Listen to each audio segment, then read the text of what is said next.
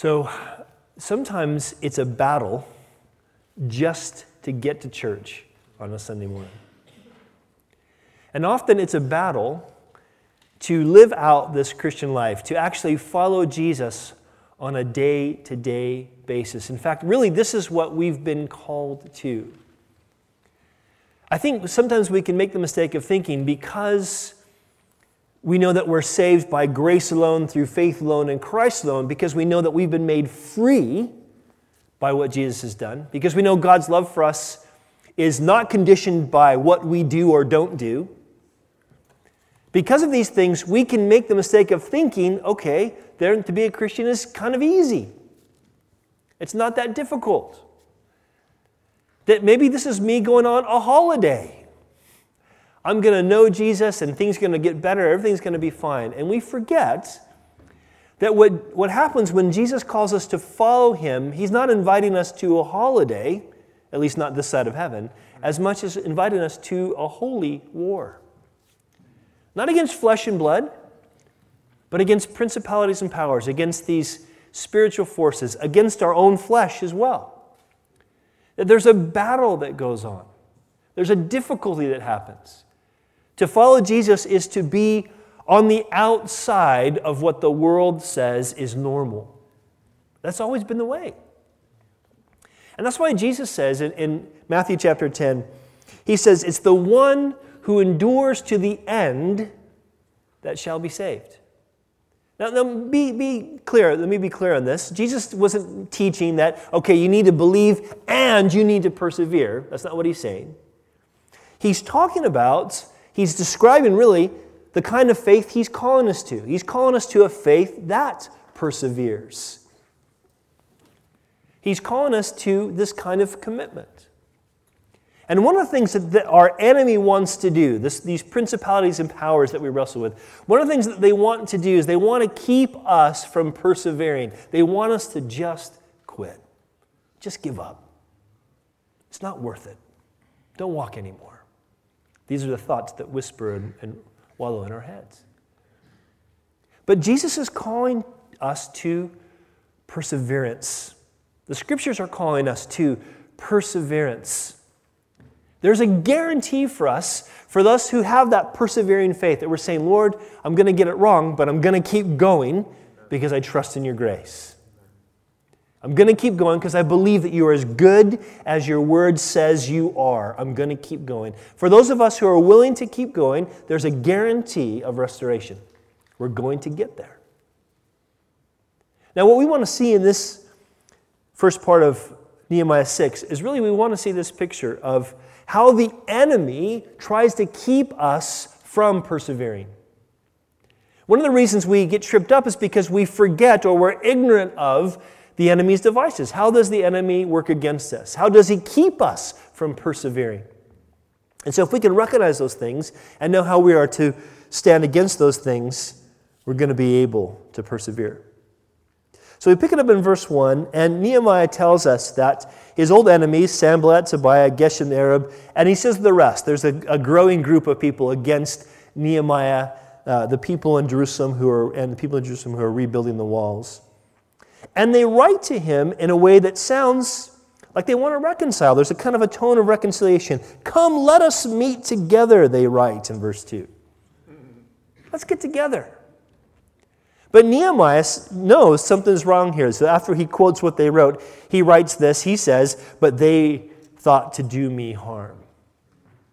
Now this is not Nehemiah being paranoid. This is Nehemiah being wise. He knows that these are the guys who have threatened to harm them, have tried to belittle what they were doing. So when these guys write a letter that sounds like they want to reconcile, it sounds like they want everything to be okay, he's going, I'm not trusting this. The hint is in the name of the village, right? Oh no.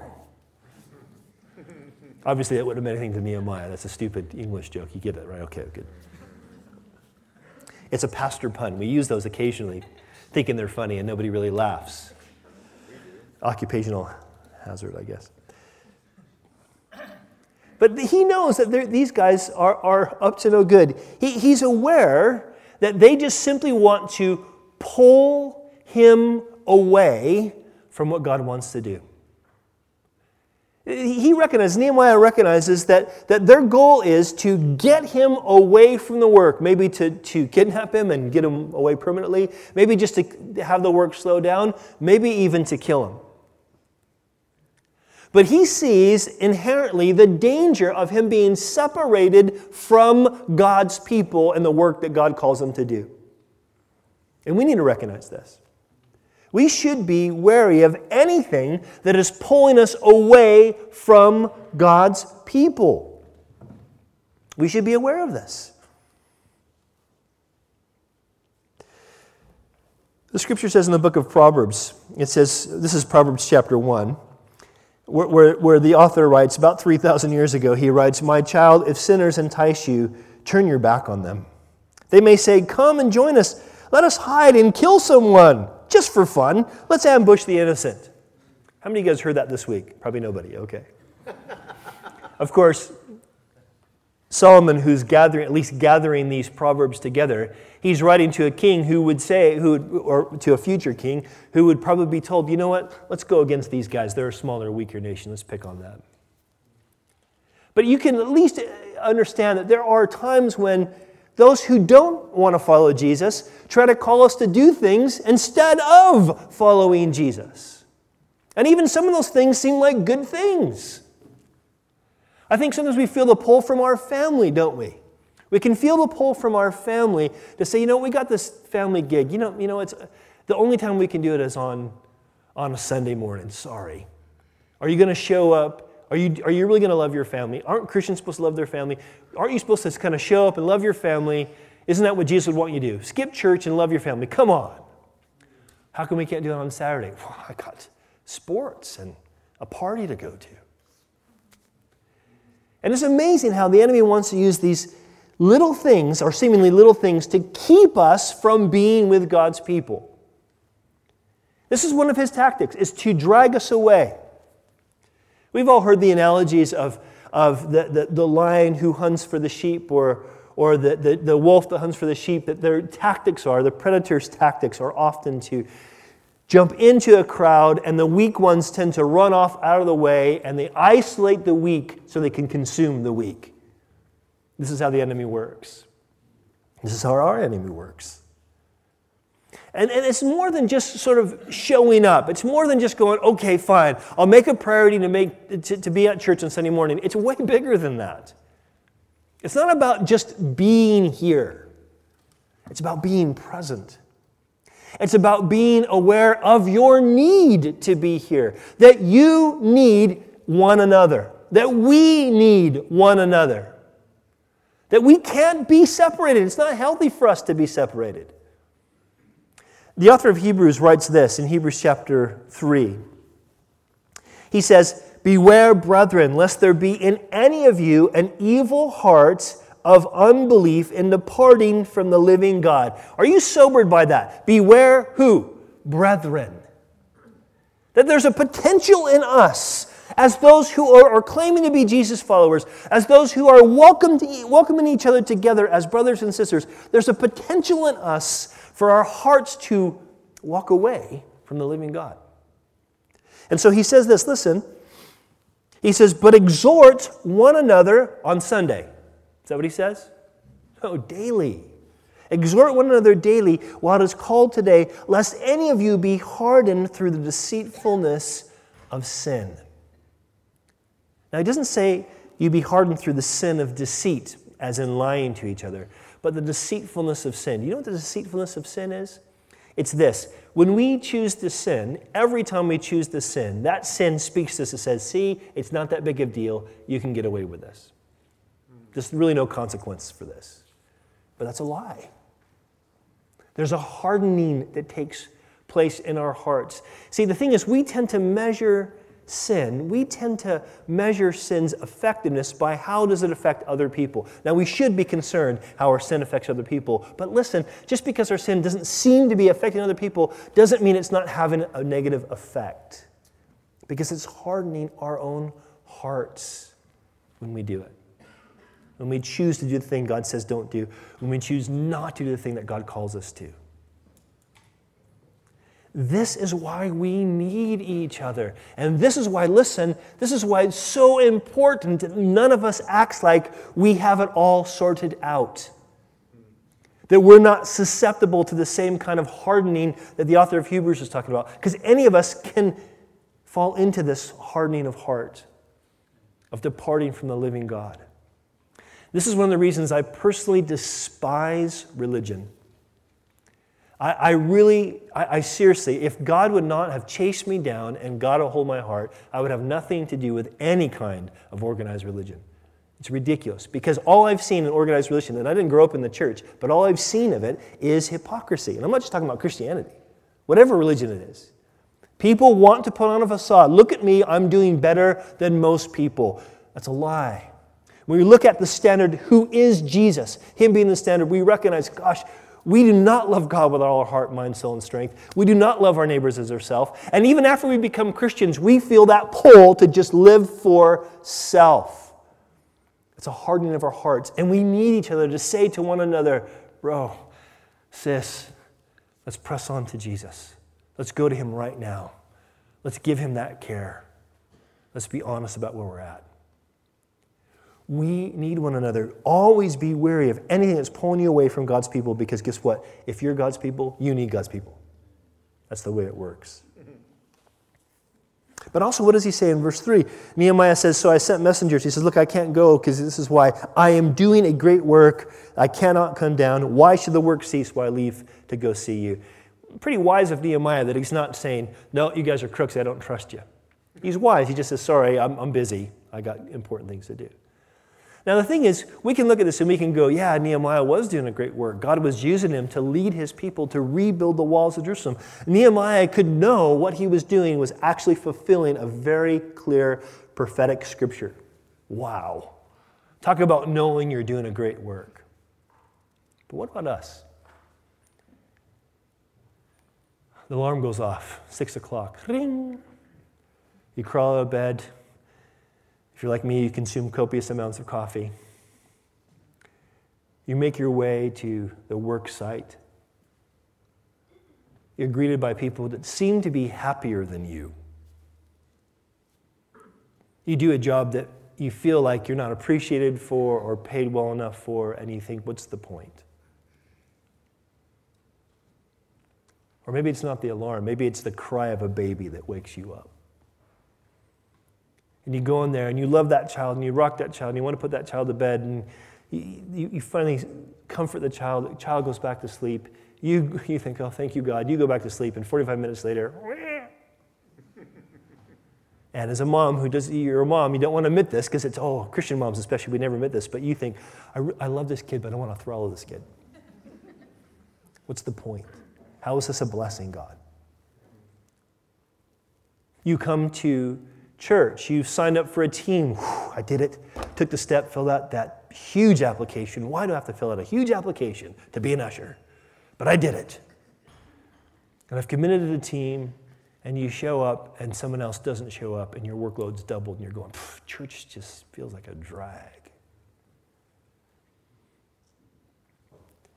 We often can be thinking that what we're doing is not great at all. And we need to learn to recognize this is one of the lies of the enemy. That I don't care how mundane the things are that you're doing or how unfruitful they seem to be.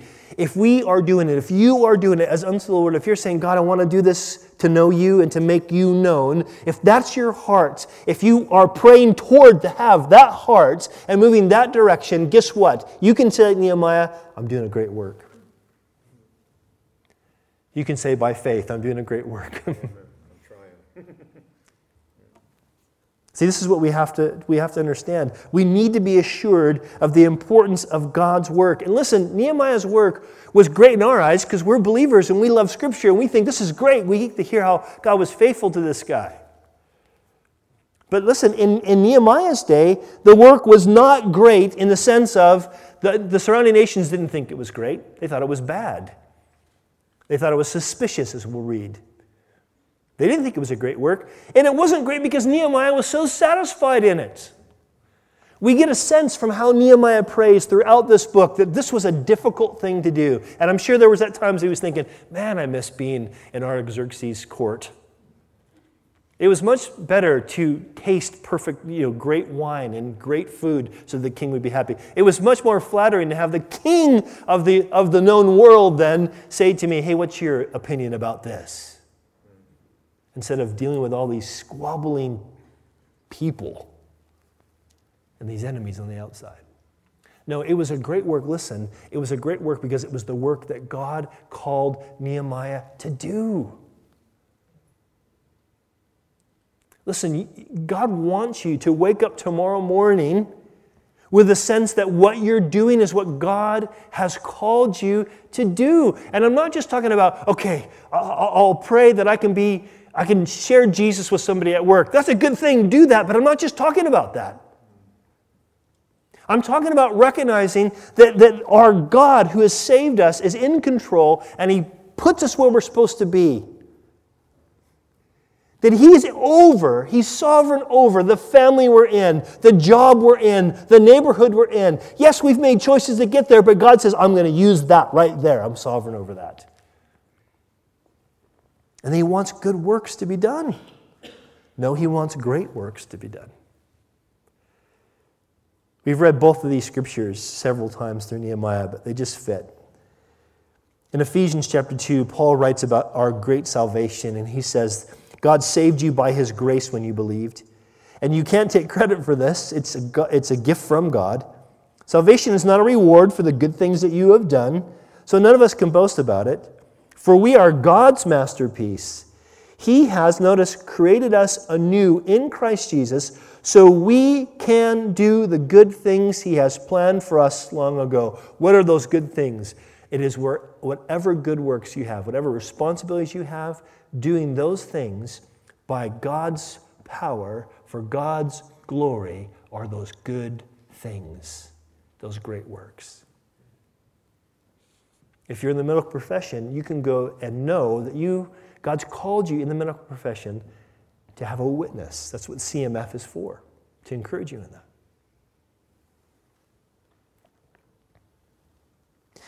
Paul also wrote this in 1 Corinthians 15:58. He says, so my dear brothers and sisters, be strong and immovable. Always work enthusiastically for the Lord, for you know that nothing you do for the Lord is ever useless. Amen.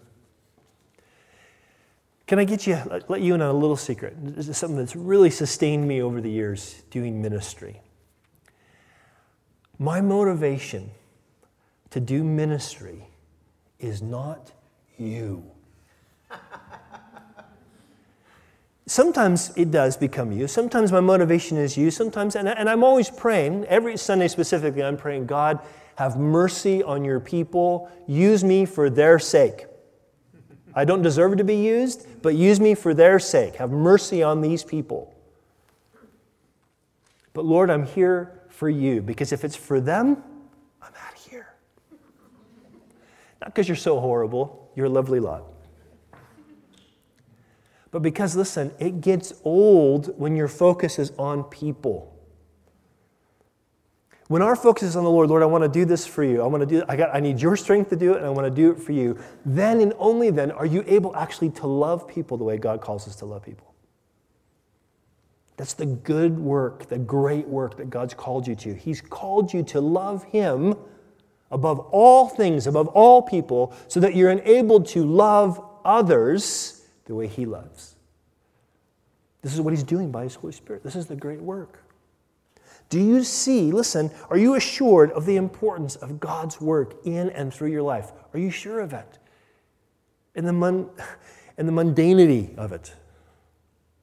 Are you sure of it? Because we need to be, or the enemy's going to win. But also listen, verse 4 says that this didn't just come once to Nehemiah and then it was over. It says specifically that this message came 4 stinking times. That's a John Brown translation. 4 times.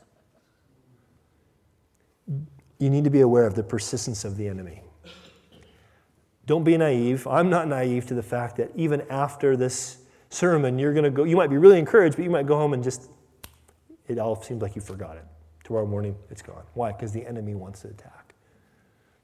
Listen, this is part of our calling as Christians. Part of our calling as Christians is to deal with difficulties, specifically the spiritual warfare that we deal with. This is part of us going from glory to glory, from the glory of knowing Jesus this side of heaven to the glory of actually seeing Jesus in heaven. This is part of it. Listen, Peter writes it this way at the end of his little epistle in 1 Peter chapter 5, an epistle all about suffering. Here's what he says. Stay alert. Watch out for your great enemy, the devil. Stand firm against him. Be strong in your faith. Remember that your family of believers all over the world is going through the same kind of suffering you are. So after you have suffered a little while, God will restore, support, and strengthen you, and He will place you on a firm foundation. He's saying, listen, it's hard. Peter's saying, it's hard. It's hard to have an enemy on your back, trying to come into your home, trying to divide your church, trying to ruin your marriage, trying to drown your children. It is hard to do that. But every Jesus follower around the world goes through this, and God is faithful to every one of His people.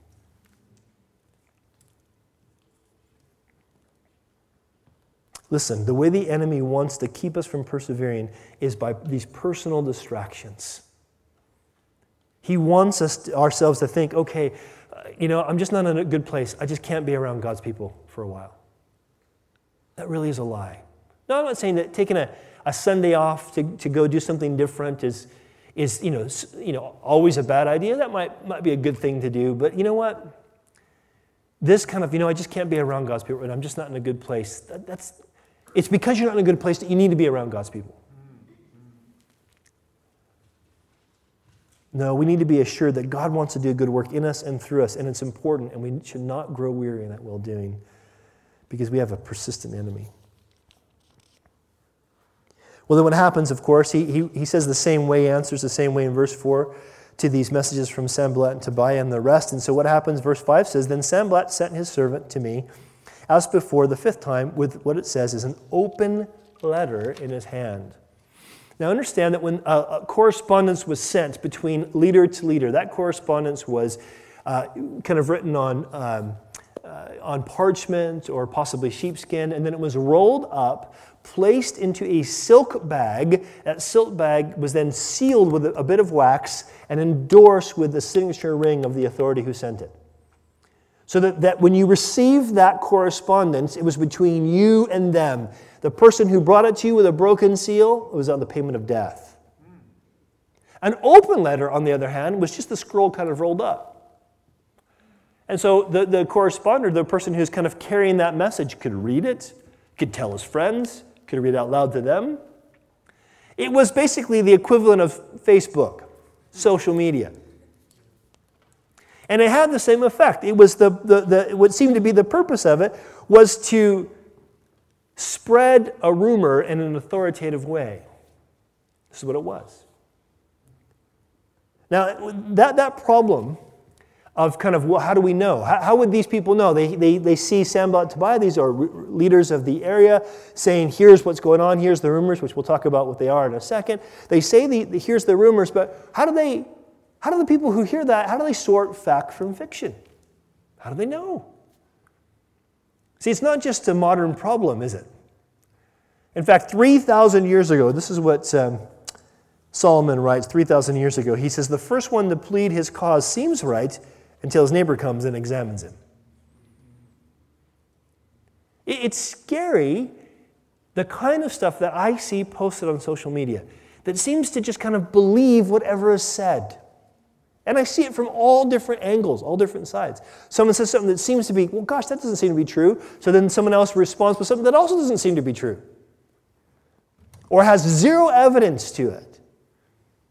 And people say things on here that goes out there in the cyberspace and spreads all kinds of vicious ideas that just aren't true.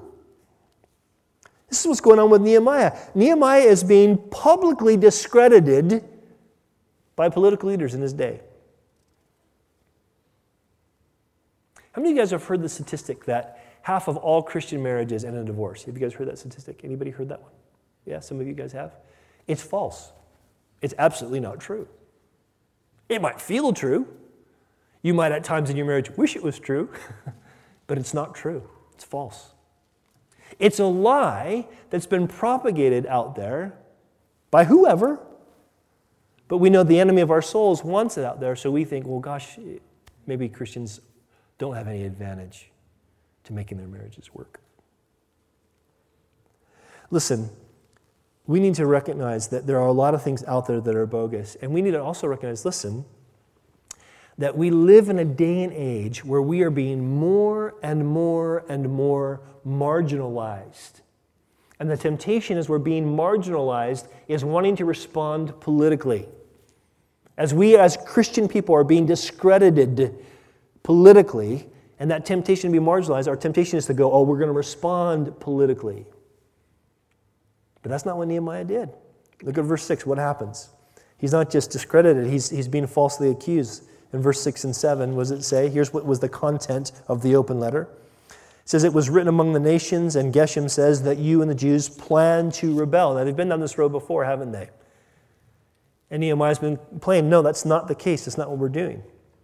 Oh, but that must be what you're doing, they write, because the walls are being rebuilt. Also, they say in verse 7, you have appointed prophets to proclaim concerning you at Jerusalem, saying there is a king in Judah. Now, there probably were prophets that were working with Nehemiah to say what God had said about this wall being rebuilt. God's rebuilding his wall as he promised he would. But they're twisting that. Why? Because they want to get him in trouble. They're using this to try to get them to consult. Now, here what they're doing, their accusation really is just a misrepresentation of the facts. And this is something that Christians have always had to go through. And I want to say, too, for you who are here today that maybe aren't Christians yet, this is something I would really encourage you to think about, okay? We really want you to know Jesus. More than anything else, we're praying that you'd come to know Jesus. But we want to be clear, coming to know Jesus doesn't make you popular with people. Sometimes it makes you unpopular. In fact, oftentimes, we can be the ones that are accused of doing things wrong. In fact, early Christians faced a similar representation of the facts. This is a quote from a 2nd century church father named Tertullian. He says, if the Tiber reaches the walls, if the Nile does not rise into the fields, if the sky does not move or the earth does, if there is famine, if there is plague, the cry is at once, the Christians to the lions. Do you understand what he's saying? Any natural disasters must be the Christians' fault. Now, it's not that bad right now in England, but it's getting there. In the West, it's getting there. How should we respond to this? Should we be paranoid? Should we hide in our little holy huddles? Should we be active politically? No. We should do what Nehemiah does. In verse 8, it says this, then he sent to them, he sends them a letter. We don't know for sure if he sent a private letter or another open letter. It seems that he's sending an open letter, because it says, I sent to him. A closed letter, so he says, I sent to him, saying, no such things as you say are being done, but you invent them in your own heart. He doesn't try to, he seemingly doesn't send another open letter saying, well, here's the reasons why we are justified in what we do. Here's the publicity we want to send out there to counteract what you say. Here's our post on social media. No, they don't do that. What they do is this. He writes to them and says, look, what you say is wrong. You're inventing it in your heart. It's just, there's no evidence for this. Because why? He says, because they're trying to make us afraid so that we weaken the work and we stop doing what God's called us to do. Therefore, what does he pray in verse 9? Therefore, O God, strengthen my hands. Strengthen my hands. Lord, they want me to be weak. It's tempting to be weak. We need you to strengthen my hands. What do we do? Now that we are becoming more and more the object of political intimidation, what should we do? We should pray. We should pray. Do you know why we need to pray? Do you know why we need to choose and prioritize prayer over political action? And I'm not saying don't be involved in politics or don't vote. There's a place for that. But do that as an individual believer. But why should we prioritize prayer over politics? Because listen, because God's opinion of us is far more important than anybody else's. I got really mad at somebody recently because they accused me, or I felt like they were accusing me of being insensitive to their particular issue. And I got really angry because I have a clear conscience that I've been over the top sensitive to their particular issue, and they were throwing something in my face because it was politically the correct thing to do. And then I ruined my witness and had to go back and apologize because I got mad. What I should have done is walked away and said, Lord, you know. You know, Lord. You know. And as long as my heart is clear before you that I am loving the way you want me to love, and I'm speaking the truth in love, and I'm supporting people and honoring people as those made in your image, as those for whom Christ died, as long as I know in my heart of hearts that's how I'm treating people, if they still want to accuse me falsely, so be it. That's how I should have responded, instead of just wanting to do this. And there's another reason why, though, too. This is really important. It probably affects more what's going on in the United States than it does here, but I think some of these things are creeping in here as well. And that is, listen, we need to make sure that we recognize that God's plan is not going to be accomplished through political means. God's plan is accomplished through His people. Don't get me wrong, God's sovereign over kings as well. God's sovereign over nations. He's doing things nationally as well. But that's not how He's going to bring His kingdom on earth. It's not through political means. It's the mistake that many nations have made. No, He's going to do it through His people, and He's going to do it as Christ comes back. Listen, when Jesus is before Pontius Pilate, what does He say? Jesus, when he's already been beaten, He's about to be crucified, Jesus answers Pilate, my kingdom is not of this world. If my kingdom were of this world, my servants would fight, so that I should not be delivered to the Jews. But now my kingdom is not from here. We should vote. We should be involved in things that have to do with social justice. We should have a political voice, but that shouldn't be what we're known for. That is not how we're going to have victory. And the enemy wants to distract us with that. He wants us to be either so intimidated we say nothing, or he wants us to be so intimidated that we get angry and we say the wrong thing. We need to be those who are committed to prayer and saying, God, I want to seek you. I want to trust you. This is what Paul tells us, right? Great prayer. If you don't have these verses memorized, might be some good verses to commit to memory. Philippians 4, 6, and 7, right? Be anxious for nothing, but in everything by prayer and supplication with thanksgiving, let your requests be made known to God. And the peace of God, which surpasses all understanding, will guard your hearts and minds in Christ Jesus. There's an individual application, but there's a corporate application for us. Look at the book of Acts, man. When God's people were being radically persecuted, what did they do? They got on their knees and said, Lord, look at their threats and move in power. Look at their threats. When they were being told, stop preaching Jesus, they said, look at their threats and give us more boldness to speak the truth in love. Not, Lord, would you have a new Caesar come in and rule? But give us your strength. God wants to show Himself strong. That's why He chooses the foolish of the world, the weak things of the world.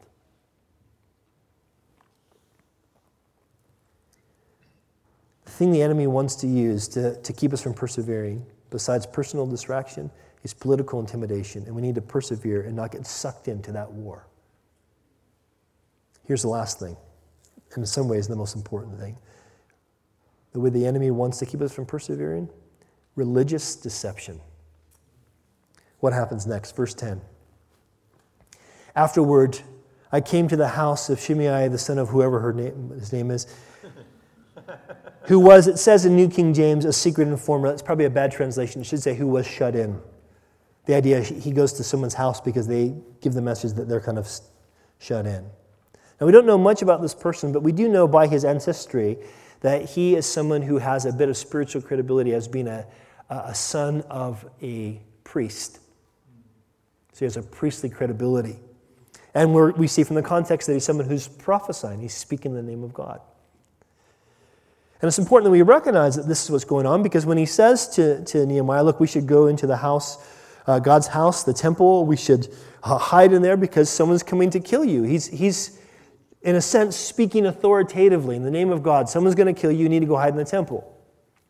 Now, there was a clause that said if they were in cities of refuge, if somebody was in trouble, they could run into a certain place, they could grab on the horns of the altar, and they couldn't be slain until there was 2 or 3 witnesses that could prove they needed to be slain. But it's interesting here, and it's important we recognize that this was coming on here, and we're going to see really clear from the context, it is a lie. This is coming from a counterfeit prophet, or actually counterfeit prophets, who have really good credentials. Really good credentials. Hey, just because the majority of those who name or call themselves God's people, because the majority of people who call themselves God's people say this guy's a good guy, doesn't mean that guy's a good guy. People are credible not because they're popular. They're credible because what they do and teach aligns with the Scriptures.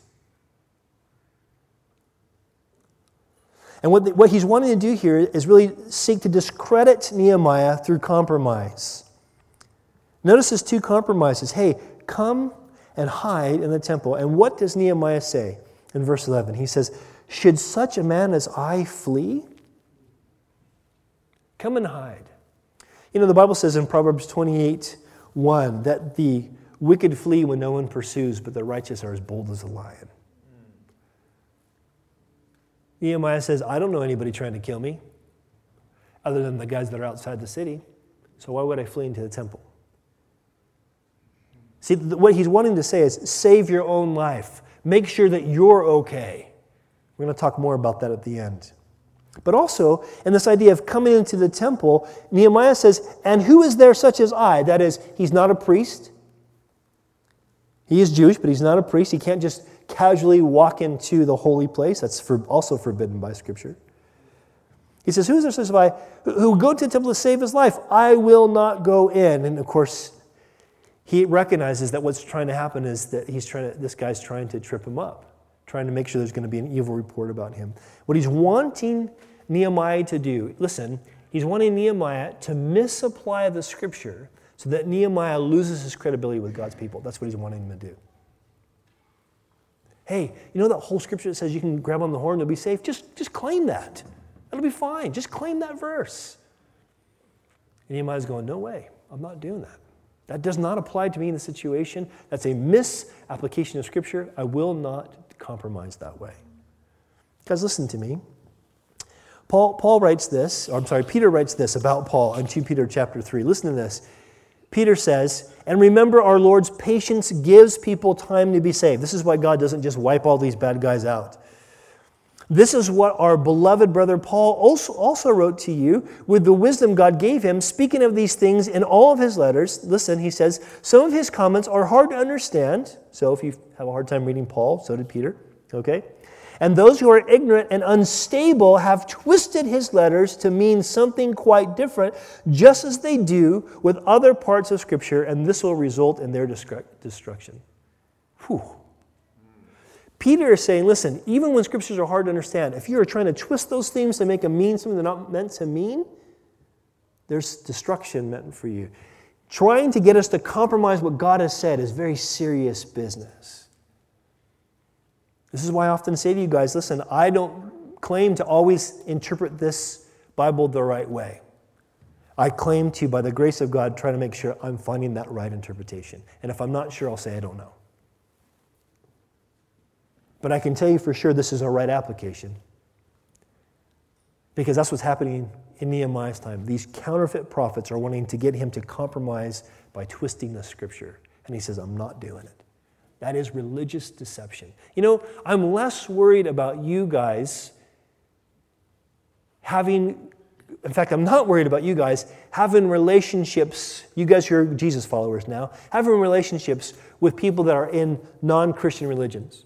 In other words, if you have friends that are Muslims, you should be really good friends with them. You should invest in those friendships. But I do worry with some of you guys, and the kinds of people that you read, or the kinds of places that you hang out with, or the kinds of stuff that you listen to, going, man, is that stuff even biblical?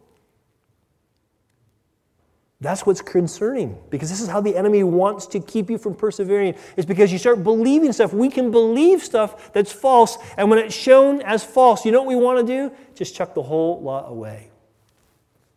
I listened this week to a 7-minute testimony of a woman named Lisa Gungor. Anybody heard of the band Gungor? A couple years ago, they were one of my favorite bands. Amazing music. It is still amazing music. They are now professing atheists. And one of the things that's happened, she just wrote a book about this. I haven't read the book. I'm not going to read the book. But one of the things she testifies of is they saw so many false things in the mega churches they were involved in. So many things, it just caused them to think, well, this can't be right and this can't be right. So they decided, let's chuck the whole thing off. They decided not to persevere. Now they made their own choice. They're accountable to God. But so are the people whose example was so poor, whose teaching was twisting the Scripture. Again, listen, I'm not talking about things that we can agree to disagree about. We can disagree about there's certain areas that we can kind of go, I'm not too sure how this works. It could be this way or that way, worship styles, whatever the case might be. That's fine. I'm talking about things that have to do with who Jesus is, what Jesus has done, what Jesus is doing, what he said his church can expect. I'm talking about that kind of stuff.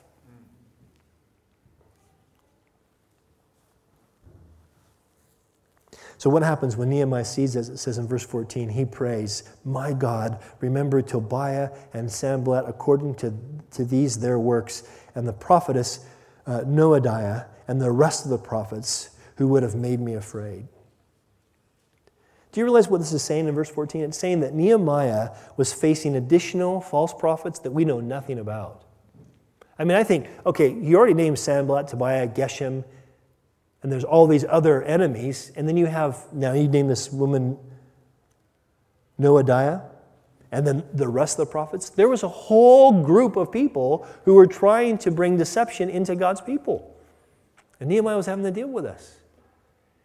Now I can imagine, here he is, Nehemiah was a cupbearer. He's a wise man.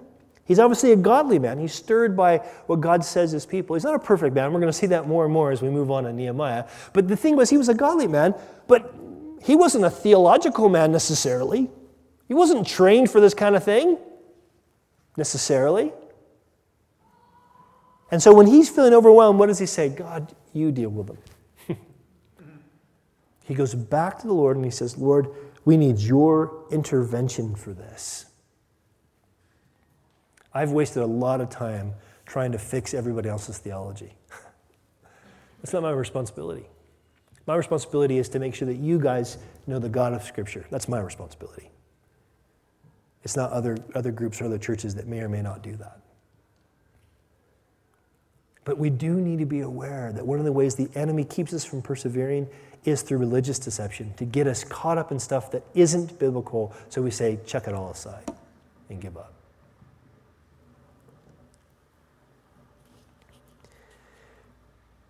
I want to close with this scripture in Acts chapter 20.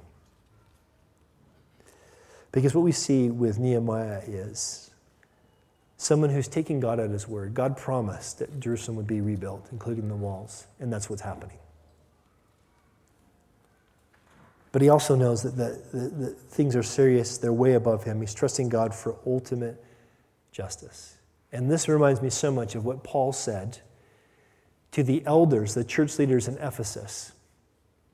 After he ministered there and he leaves them to kind of help the church to move forward, he says this. Listen to this.